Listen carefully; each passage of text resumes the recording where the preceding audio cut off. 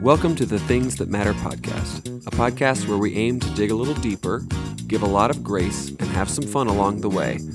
Thanks for listening to the Things That Matter podcast.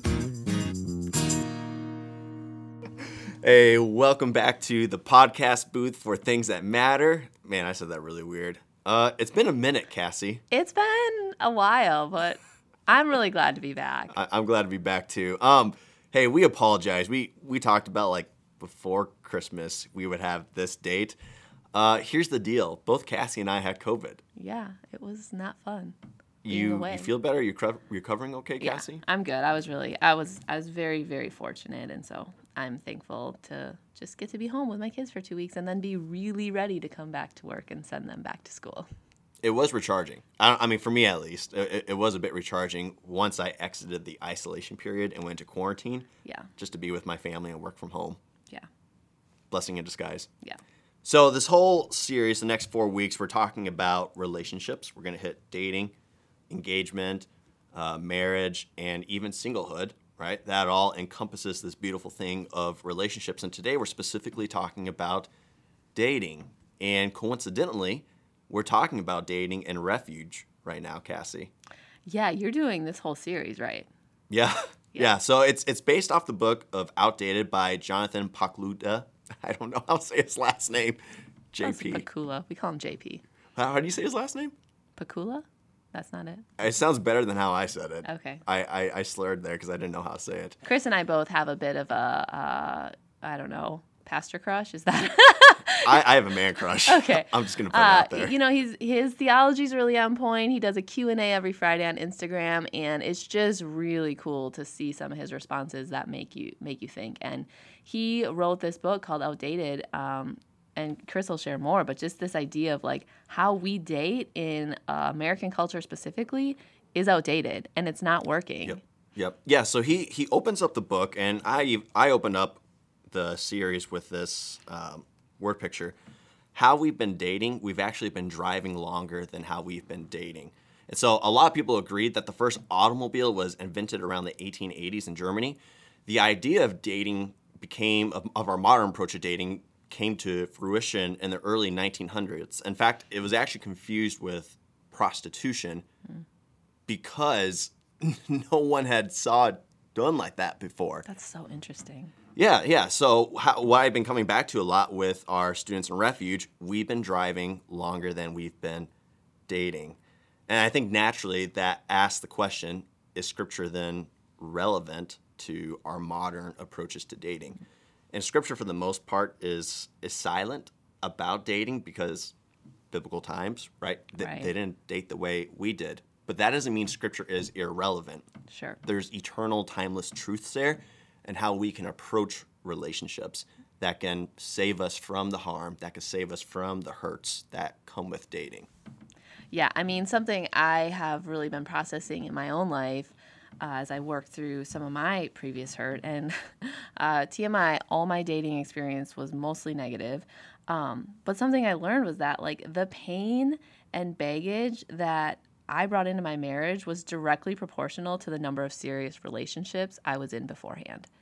And so maybe that's being too broad stroke, but I do think, Chris, and I don't know if you can speak to this, like the more long-term dating experiences we have that aren't for the purpose of marriage is proportional to how much harm and baggage we're going to bring into our real marriage. Yeah, and I think you're alluding towards staying in a relationship longer than we need to. Yeah. Recently, I had a conversation actually with a student who was asking questions about breaking up, and I shared with them the heartache that comes with breaking up. Majority of that can actually be avoided. Mm-hmm. You know, and one of the reasons we experience heartache is because we stay in a relationship longer than we actually need to. And often how that looks, the guy wants to break up with the girl, or the girl wants to break up with the guy. So there's someone in the party who wants to be in the relationship, and then there's someone else in the party who doesn't want to be in the relationship, and that person stays in longer. And the irony of it, that person ends up hurt as well as the other person. And somewhere in our methodologies of dating, somewhere in our modern dating approaches, we've just trained ourselves to stay in situations that we shouldn't stay into. And in the process, like you said, we create baggage. Yeah, well, and Chris, like, I think it's good to even set the tone for what dating should be. Because what dating should be, and at least in my personal experience, how I was in relationships and dated, there was two different things. Yeah. And so what are you teaching our youth dating should be for and like? Yeah, so dating, you're dating for the purpose of marriage. You know, almost. I mean, I know I shouldn't be excited about that, but like that's not what in my, I say BC, before Christ, before Jesus, in my heart, life, before that was not even in my frame of reference. Yeah. Like I wasn't thinking about marriage. Yeah. Well, so this is a really weird way of putting it, but it's accurate. Dating is like a job interview. Mm-hmm. Okay, like when you are interviewing for a job, you're learning about that organization's values, you're learning about the organization's culture, you're learning about your boss, what his or her standards are. Likewise, they're learning about you too. And there's a point in the interview process where both parties can mutually decide to move together in togetherness or decline and depart from one another. And if you choose to move together, you're making that announcement of, yep, we're in agreement, we're in alignment, we're moving in the same direction, we're moving at the same speed. Paul talks about this actually in 2 Corinthians about, what's the word? It's the thing that goes over oxes. Yeah. Yes, about being equally yoked, okay? Or you can move away recognizing, yep, we're not in alignment, no harm, no foul. Yeah, okay, Chris, that sounds great, but when you are 16, 17, 18, and quite honestly, prefrontal cortex is not fully developed, you're not great at making decisions, there's a lot of hormones and emotions involved. Like, you just said that beautifully. I think everyone would agree with that, but how in the world do you teach adolescents to be sort of that discerning? That's a really good question. It's going to be drawn out, sorry. I think it's a twofold response. One's an observation and one maybe is a good answer. In this dating series we're doing, Cassie, here's what we're learning. Our 6th through 8th graders have all said the same thing. I'm not interested in dating, so why are we doing this? And our youth workers, and I didn't train them to say this, but in unison have been responding, that's perfect. This is now the time to lay the groundwork. Yeah. Our 9th through 12th graders, we're finding we're doing triage work. Yeah. So I think to come back to your question, even if your kids aren't interested in dating, they're being exposed, and it's in that lack of interest, that's the time to lay the groundwork. Mm-hmm. You know, and there is a piece too where, you know, you're trusting the process, you're trusting the Lord's sovereignty, and you're trusting a constellation of caring adults to come alongside. So if your kid's in middle school or younger, start having those conversations about dating, about being equally yoked, about moving in the same direction.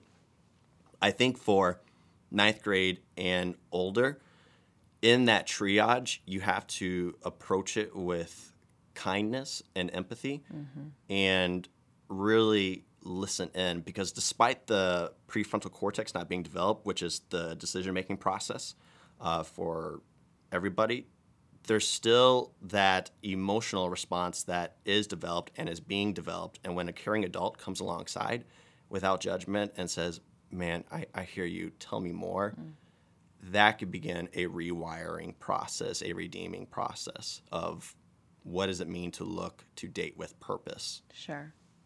And so what advice are you giving kids or young adults, youth, students? Yeah, so JP in his book, Outdated, he gives a really practical acronym called CROSS, and the first letter C is controlled. The reality is, we all sin. We all have spiritually defective DNA and are susceptible to sin, and so there's a reality where we need to extend grace to someone. But if someone is continuously living in unrepentance, that tells me they lack control. And so you have to ask the question, do I really want to marry someone who's going to go cheat on me? Okay, so these are things to look for in a dating relationship. Yeah, or just in a significant other, Okay. So, look for someone who's controlled, not like controlling of other people, but they can control Self-controlled. Yeah, their motives. Is there a reality where they're not living in sin or partying or getting drunk? or cheating on people or whatever. The R is responsible. Again, I asked the question, for yourself, for your own sake, do you want someone that you're going to be with for the rest of your life who's irresponsible? Yeah. You know, like this isn't an issue about how much money you make. It's an issue of like, how do you manage your money? Right. You know, how do you manage your time? How do you manage your relationships? O is obedient. Okay. We're all slaves to something or someone. Yeah. We all submit to something or someone, whether you're a Christian or not. There is a higher power that you submit to, that you go to for comfort. That's probably, you know, who you're going to be, or who or what you're going to be obedient to. And so if you're a follower of Jesus, you're obedient to Jesus. And if that is actually a value of yours, you need to see that your significant other is obedient to Jesus. You know, and the Holy Spirit, Jesus says in John 14 and John 16 that the Holy Spirit convicts the world of its sin. That's not to stifle your fun. That's actually to point back towards life. Right. And so someone who's obedient to Jesus is going to be open to the convictions of the Holy Spirit. Sure. The S is serve. If you want to see how someone serves, look to see how they respond in serving someone who literally can't do anything in return to them, because this communicates a high degree of submission. Right? And humility, right? Like that you're even willing to come under the authority of Jesus and ask for advice when you need it. And I would even extend like coming under the authority of the local church. Yeah. You know, because you have spiritual leaders who are hopefully in a good spot Right. where they want to see your betterment. Yeah. Finally, the last S is steady. This is super practical. This you know, is. Again, same rhyme as everything else. You want someone who is going to be responsible, who's going to manage their time, their finances, their anger. Yeah. I think about, when you say steady, I think about there was a defining moment when I was dating my now husband where something had gone wrong, and I just like cringed because my previous dating experience would tell me the whole day was ruined. And he just bounced back and was like, oh, all right, well, moving on. And I'm like, that was so steady. Like I just like, I knew this guy was different. And so that one really resonates with me, the importance of being steady in your future spouse. Yeah. And steady for yourself too, I would even add. Yeah. You know, train yourself to be steady. Experience your emotions, but it comes back to like, don't let your emotions guide you. Let your emotions inform you. Yeah. No, that's really good, Chris. That's really cool. So you're walking through this with the students. Yeah. Man. Yeah, and I mean, it's like what Pastor John says. If we can prevent harm or save people a world of hurt now, all the better. Yeah. Yeah, because then you're not carrying that pain into your future marriage. Yeah, and it is tangible knowledge that could be passed on to the next generation. Yeah, that's really cool. Yeah. Well, hey, that's all the time we have. Cassie, what's our email? Oh, things that matter at shawanochurch.org. And we love to hear from you guys. If there's something you want us to cover, feedback, we are excited to continue on this journey and be back from a couple weeks off. So Yeah. Thanks, guys.